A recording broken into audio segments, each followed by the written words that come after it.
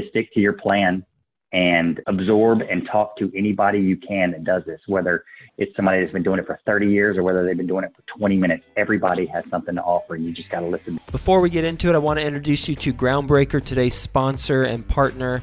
They are an all-in-one suite of tools for small to medium-sized real estate syndicators.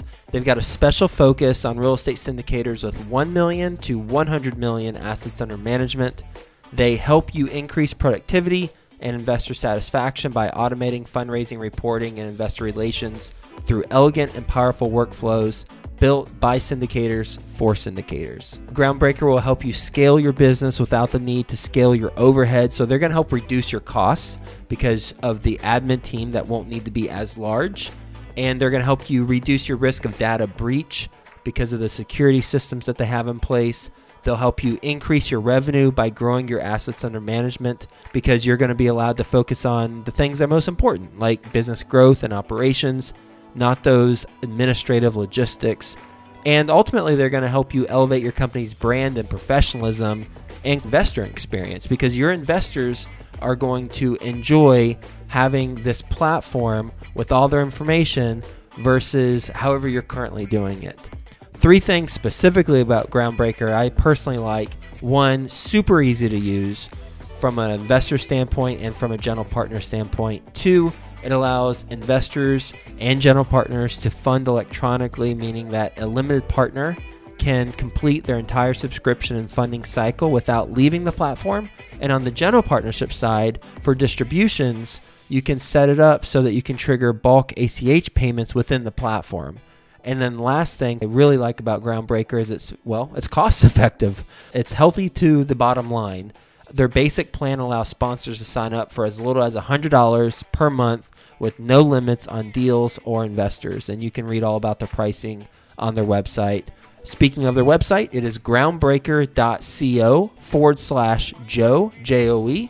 And when you go there, groundbreaker.co/Joe, you're going to get access to a pitch deck that the Groundbreaker team created so that you have a template should you want to use that and customize it for your own deal. So go to groundbreaker.co/Joe. Quick disclaimer, the views and opinions expressed in this podcast are provided for informational purposes only and should not be construed as an offer to buy or sell any securities or to make or consider any investment or course of action. For more information, go to bestevershow.com. Best Ever listeners, how you doing? Welcome to the Best Real Estate Investing Advice Ever Show. I'm Joe Fairless. This is the world's longest running daily real estate investing podcast where we only talk about the best advice ever. We don't get into any of that fluffy stuff. With us today, Johnny Andrews. How you doing, Johnny?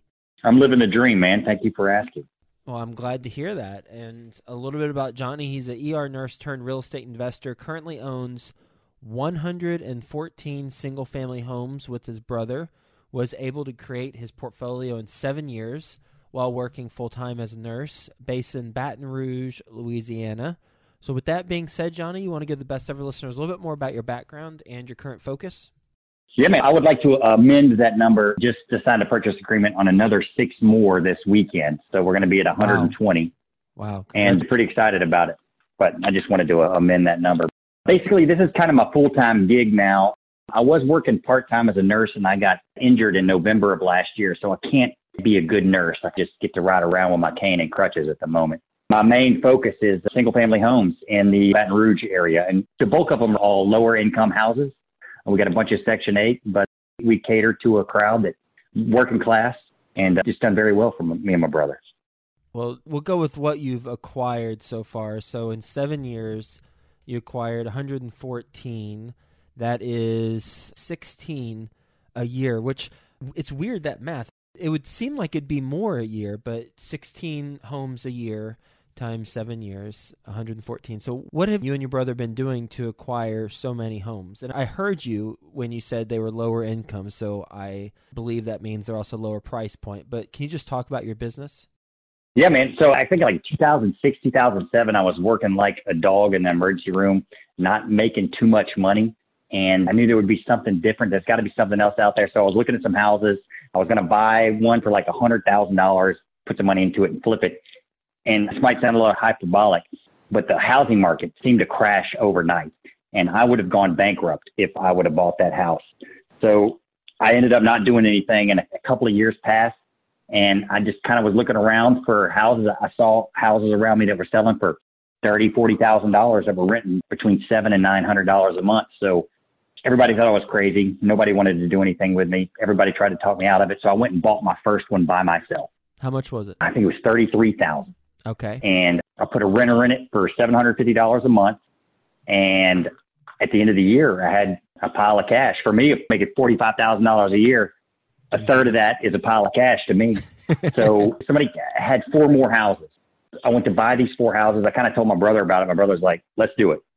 So we pooled the $25,000 that we saved up our entire lives together, and we bought those 4 and just been rolling ever since. And it was a struggle at first. What I've learned about the low-income housing is that it's management. If you're not hands-on in the management, then you don't stay on top of your game. It will bite you in the butt in the end. So we ended up starting our own little management company too. Not really, we don't manage anybody else's properties, but we have an office in the area and we do our own management. Did you ever try to hire that out to a third party? Oh yeah. We learned our lesson. Crash and burn? We did, man. We did. My ability to explain it sounds smooth, but it didn't go smooth. We bought them from someone who was turnkey. So we'd buy from him. He'd manage them for a discounted rate. He would find the properties, fix them up, turnkey. Here you go. We'd have renters in them. Mm-hmm. Well, we didn't do our due diligence, and these were nightmares. And they were terrible homes. They were empty. Our collections were in the low 60%. We were barely making the taxes and the mortgages. So the only way we could avoid bankruptcy was we bought a tax sale house on the main drag in Baton Rouge, put a sign out front, and took over our own property. We took them from them. At that time, we had 19 of them, and my mom is coincidentally retired. She used to run hospitals, so she does our books, and she's in the office. And ever since then, it's been a fantastic move on our part to open up our own office and do our own management. What must you enjoy doing in order to be successfh managing these types of properties? I like the people. I like my tenants. I grew up in Baton Rouge. I like the culture. I like the area. Some of them are my tenants, and not only that, they were also my patients. So I have a relationship with a lot of them. I like helping out. There's a lot of single moms. We have a lot of Section 8 properties, which are my favorite. Hands down, I love Section 8 properties. And just being my own boss, working with my brother, working with my mom is fantastic. I couldn't imagine my life without doing this, actually, now. I'm glad I stumbled into it. With Section 8, you said you love it. It's probably because you get the payments on a consistent basis. But then there's the flip side of that, as I know you're much more aware than I am, of if you get an inspector who is having a bad day, then that could hold you up for a long period of time, or if there's a grudge. Have you experienced any of the bad side of Section 8? I didn't know inspectors could have good days. So I have definitely experienced it, but I have the inspectors' phone numbers. We talk, we communicate, and it's hard at first to establish a relationship because there's a lot of carpetbaggers and scallywags that go in and out of these neighborhoods and that are truly skullduggerous slumlords. And they're bitter, probably just like police officers sometimes. They think everybody's a criminal. But they finally, over the years, I've developed a relationship with them. But don't get me wrong, they will still break me in half when they have to. But I have good properties and I have good tenants. So the last 5 inspections I had, I didn't have to do anything. So it hasn't been terrible the last couple of years. What's been the biggest challenge that you've had within the context of managing lower income housing? On our cash clients collecting rent in a timely manner, I would say maybe 25 to 30% of our cash clients pay rent between the 1st and the 5th. Again, not being hyperbolic, it is crazy. We get the bulk of them between the 10th and the 15th. But a lot of that has to do with when the government sends their Social Security checks or disability checks out. Mm-hmm. Our cash clients, that make it complicated. But the hardest thing we've ever had to deal with was in 2006, they had a gigantic flood in North Baton Rouge, and it flooded 20 of our properties. And it was awful. Those people were in a bind, and we were in a bind, but we pulled through. But collecting money for the cash clients is very hard. I went to eviction court today, by the way. Okay. What are some tips that you have for solving that? Oh, you have to stay on top. You abide by the lease and force them to abide by the lease. I think that a lot of the landlords take what they can get in the area that I am in. And if you sign the lease and you say you're going to pay between the 1st and the 5th and you don't, we file evictions. And over the last few months or years, however long we have to work on it, we'll get the bad ones out and get the good tenants in. And right now we are doing fantastic. Of all those properties, we have 2 vacancies. That's it. I've never had anything like that. This has been an amazing year and a half.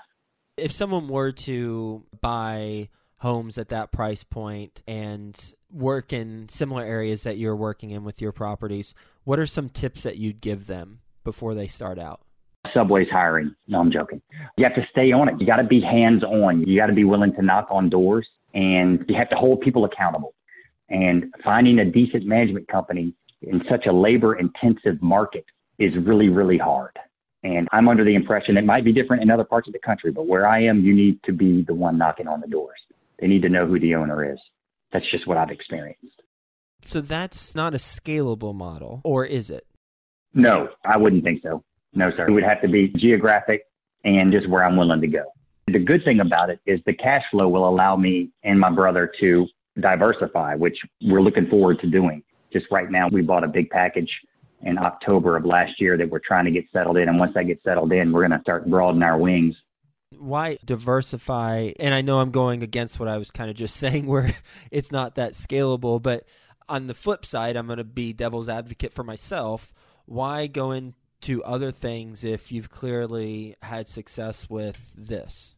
Of course, we're going to continue to expand and doing exactly what we're doing, where we're doing it. But it would also be nice to have other income streams where we don't really have to worry about too much. If we could put a pile of money together with me and my buddy or families and maybe buy an apartment complex in a higher end area, maybe and even in another city, somewhere like Florida, somewhere in Oklahoma or Kentucky, and have a property management company run that bad boy. I like that a lot. Plus, I like staying busy, so that's why I'm going to keep doing what I have around me. I live a mile from my office. It's fantastic. What's a typical day look like for you? I lay in bed at night wondering how I'm going to pay all my bills. Then I wake up really early in the morning and I make my rounds. I check out all the properties that might be vacant or where I sent somebody to go clean, or maybe I sent my maintenance man to go patch some holes or hang some doors. Mm-hmm. I go check out all the stuff that was done the day before. And then I go in the office, check my Dropbox, answer my emails. And then basically I just field phone calls all day long. As soon as I get off with you, I got to go check out a tree fall on a house last night. Okay. So I got a bunch of properties that just got to babysit constantly. How do you and your brother divide responsibilities? Well, my brother is in the oil business and he's pretty busy. He runs a company. If we have to get financing or if he needs to wrangle emails, or he does kind of the office stuff every once in a while, but I'm the hands-on guy. He's still running a company right now. Okay. We're not to the point where he's going to come on full time. Okay. How much on average, factoring in expenses and vacancies and your gas to go knock on their door and all of that, how much on average does a home of yours make per month? Cash flowing between $250 and $275. Okay. Got it. And I have a secretary. I have a full-time maintenance man. I got some expenditures. And then these are all C-class homes, so it's a lot of maintenance. So is that $2 to $275? Does that factor in those other expenses, or you've also got to factor those in too? No. That's my put in the savings account. Okay, got about $250 a house. Yeah. Okay. $250 to $275. Got some really good ones out there that do better than that, but across the board, that's what I'm averaging. Okay, got it.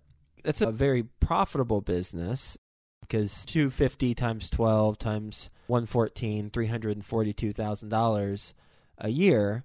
What would you say the homes are worth right now? On average, 38 to 42. And are you getting financing? Yes, sir. What type of financing do you get on them? 5-year balloons, 20-year amortization. We don't really have to put too much down anymore because I have an investor that lets me borrow. I buy him cash, do some work to it, go to the bank and finance. We don't have to put money down. Okay. And it's all on a 20-year. We would love to have all this under one big portfolio loan. We're in the process of trying to figure out how to do that. We're in the infancy stages of knowing what we're doing. You got to bear with me on that one. Yeah, I get it. So the elephant in the room that probably is keeping you up more so than the bills and stuff, which they are obviously making money, so I know that was tongue-in-cheek a bit, but would be the 5-year balloon, right? Because that's probably the biggest financial focus of yours, I would imagine, is getting these out of the 5-year balloon payments. Yes, sir. And it's still really not that bad because if the banks ever come to us, they don't want to take over 114 homes, especially where ours are. So we got leverage and we'll make it work, I'm sure. We've already had to re-sign on the dotted line. So it'll be not that stressful, I guess. Right. Okay. And what has been one of your favorite properties and why? How about favorite package? Because we're buying packages now. Yeah, buy package. All right, cool. Let's go with that. Okay. I guess in October of last year, we came across 38 houses from a couple of guys out of California that just got in over their head. And my brother and I were able to buy these. These are all 10-year-old houses. It had every appliance, central air and heat, slab houses, only 10 years old. We bought all 38 of these for $1.1 million. Mm-hmm. Out of pocket, $250,000 for the down payment, which my brother and I had to squeeze together by the grace of God and some blood banks. We were able to do that. Sell your plasma, you get more money for that. Yeah, well, it's good to know, man. I'm talking to a comrade. My roommate in college would do that on a weekly basis, or as frequently as he could. We would save money too. Back when I was in college, we'd go give blood and then go to the bar, so it wouldn't cost so much to get drunk. 3 beers and we were laying out in the grass to cool off. The good old days. That's $29,000 a door. That's pretty good. 1.1. Oh, 30, it's 38 homes, right? Yeah, 38. It is absolutely amazing. Our cash on cash return is 70%. I got lucky. I was severely injured in November. We bought the houses in October, and I was working part-time as a nurse to pay the bills. And I guess I lucked out. I picked a good time to get hurt because me being able to buy those packages, I now can afford to not be a nurse anymore or work a second job. Not that I couldn't before, but now I could comfortably do it, keep the lights on, and my wife won't leave me. So it's been a blessing, this last package, and we're super proud of it, and we got very lucky. The timing was impeccable. So that one, you and your brother got the down payment out of your own pockets. The only time we ever did it. Only time you've done it. Okay, Yep. So now the business model for you, if I heard you correctly, is you borrow from one investor, then you do the work, and then you refinance it with the bank so that you have no money in. Yes, sir. That's exactly what we're doing. And does the money for the rehab come from the initial investor who's fronting the money to buy? No, sir. We have cash reserves just from our business from cash flowing, and we don't take money out. We lead very frivolous lives. What are the terms for that one investor who you're borrowing money to buy the homes? I don't want to say it out loud because everybody listening is going to be jealous, but it's only 6%. Okay. Any points? Nothing. 6%. There you go. Yeah, so if the property takes you, say, 6 months to do a refinance, then it's 6 months annualized, so really you're paying him 3%? That's it. Yes, sir. And the longest we've ever held any money for him was probably 60 days. Wow. Huh. We're so lucky. I embarrassed myself for about 6 years trying to get him to do it. Mm-hmm. Finally, he did, and I love him for it. What do you mean by that?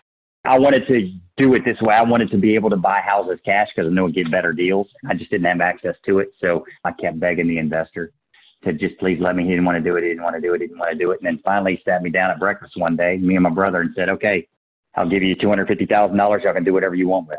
And then we got the $250,000 and we immediately paid him back within a few weeks. And we just kept rolling since then. It's how we built up to 76 houses we were able to do that way. Wow. We got really lucky.